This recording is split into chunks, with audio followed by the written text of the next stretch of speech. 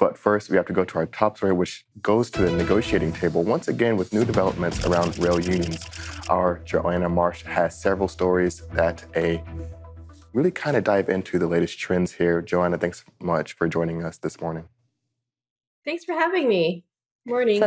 So let's get right into it, Joanna. We are, of course, now about 2 months since we've seen these rail unions settle their negotiations. And now we're starting to see kind of some of the fruits of their labor come forward. What are they really working on right now? Everything from sick leave to time off to working conditions? Yeah. So that feels like a long time ago, but the collective bargaining issues and were resolved in December. So they have the collective bargaining agreement, and now they're working, as you mentioned, on the sort of work-life balance issues. So sick leave is one of them. The railroads might be looking at attendance policies. That might be something that they could be looking at, and of course you have ongoing questions about safety issues. Whether there are things that need to be addressed or not, especially in light of the last week's or the recent derailment of the Norfolk Southern train in Ohio. So so there's a lot of stuff going on, and it's kind of between sort of at the local level and just kind of between individual unions and the railroad companies. Now, the last big time that we were chatting about what was going on with the rail unions, Joanna, we were really under the clock. Is there a timeline here that we're looking at? Not specifically. I mean, the next negotiating round, I think, is actually starting up next year. But so right now they are kind of looking at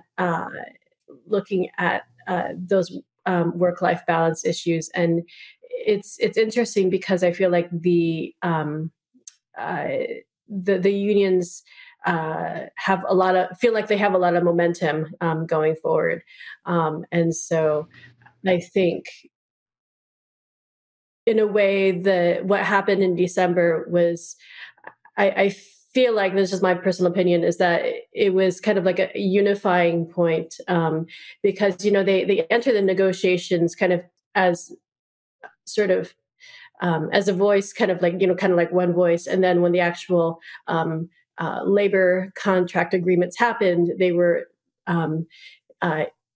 done individually. And then, of course, towards the end, with some unions rejecting the tentative agreements, that sort of became, again, sort of like a way to unify them. And so I think going forward, that they feel like they have this momentum now to address these concerns. And they have sort of more of a public eye, I guess. And they have, you have actually mainstream media kind of regularly covering now, like some of the issues that came up with like CSX last week in terms of granting having new sick leave arrangements with 4 unions.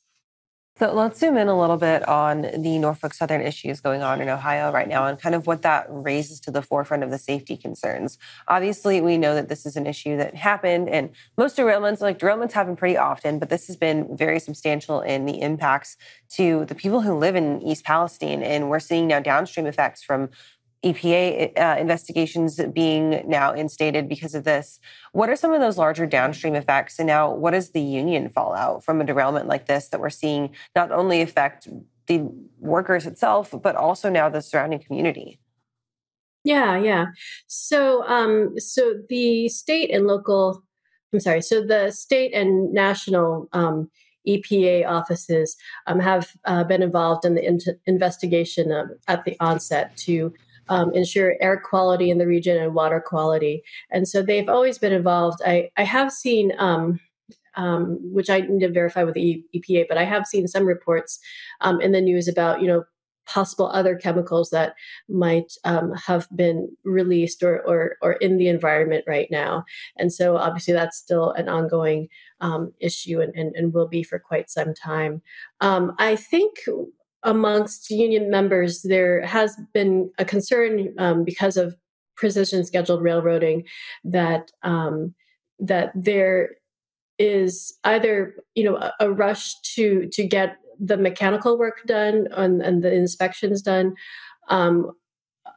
or there might not be enough resources available in terms of like people working to cover certain territory that needs to be inspected.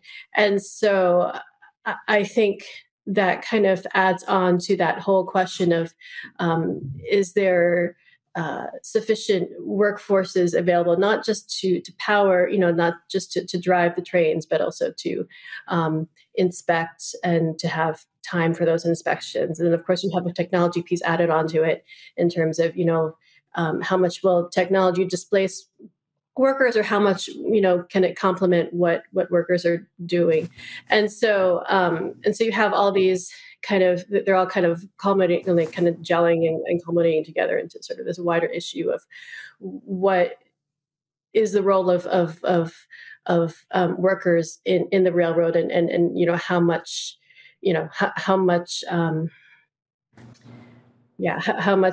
responsibility do they have versus technology and that kind of thing, and will there be, I don't want to say sort of a drawdown of PSR, because I think that's kind of there, but like what will happen operationally, what changes will happen, and no one's really sure yet.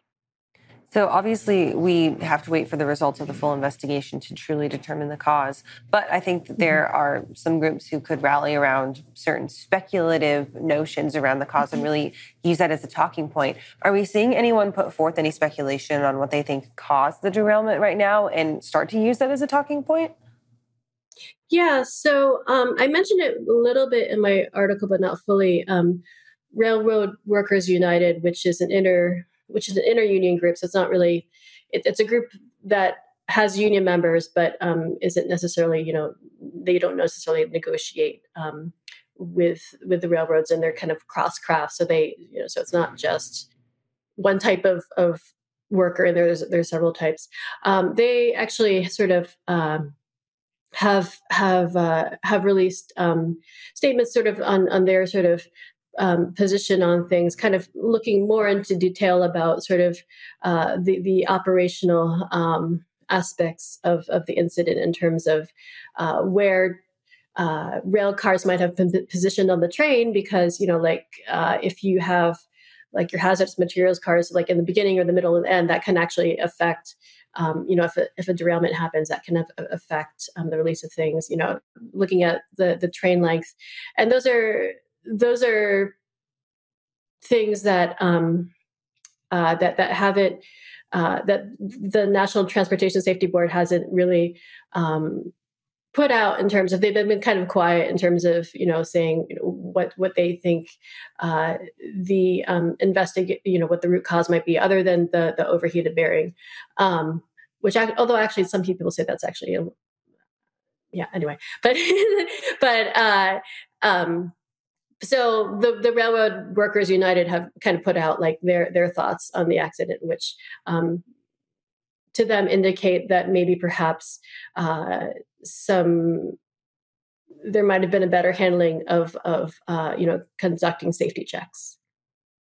Awesome. Joanna, thanks so much for updating us on this story, and we'll be sure to check in with you. Real quick, before we let you go, we have People Speaking Rail real quick. When does that air? It airs on Thursdays at I should know this, I don't know. I believe at 3. You can ask Mike Distel about it. And I just wanted to clarify with the Railroad Workers United, not so much that the people are responsible, but just the way the operations are managed anyway. But that's right. That's another story. All right, Joanna, thank you so much for joining us, and we'll follow up with you as the story continues to develop. All right, thanks. Take care. Right now, we're going to head over to the wall for our first Carrot update of the morning.